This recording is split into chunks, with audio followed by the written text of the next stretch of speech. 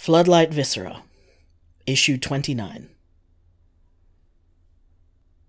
Shall I tell you about my greatest existential fear?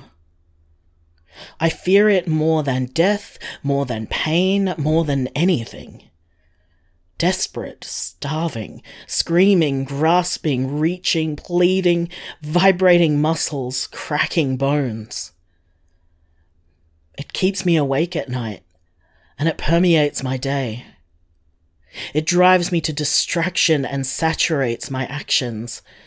It sings long and loud, piercing in my mind, trembling my ribcage at every moment through everything I do.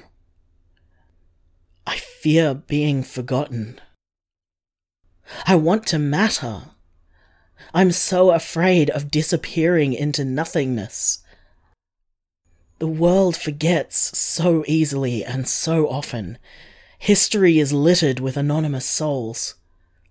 Not only those named so, but also all the ones who never achieved even anonymous status in any record. How many kind actions were remembered for only a day or two? How many kind people were remembered by their children and no one more? How long do I have left before even my mother, the kindest person I've known, is forgotten by all but me? As much as it frightens me, it also inspires me to act, to try, to always push forwards. Because fear isn't always the enemy. Sometimes it's a firm hand on a shoulder or the will to open an otherwise closed door. If I'm afraid of being forgotten, that means I have to try and be worth remembering. Hi. My name is Erin.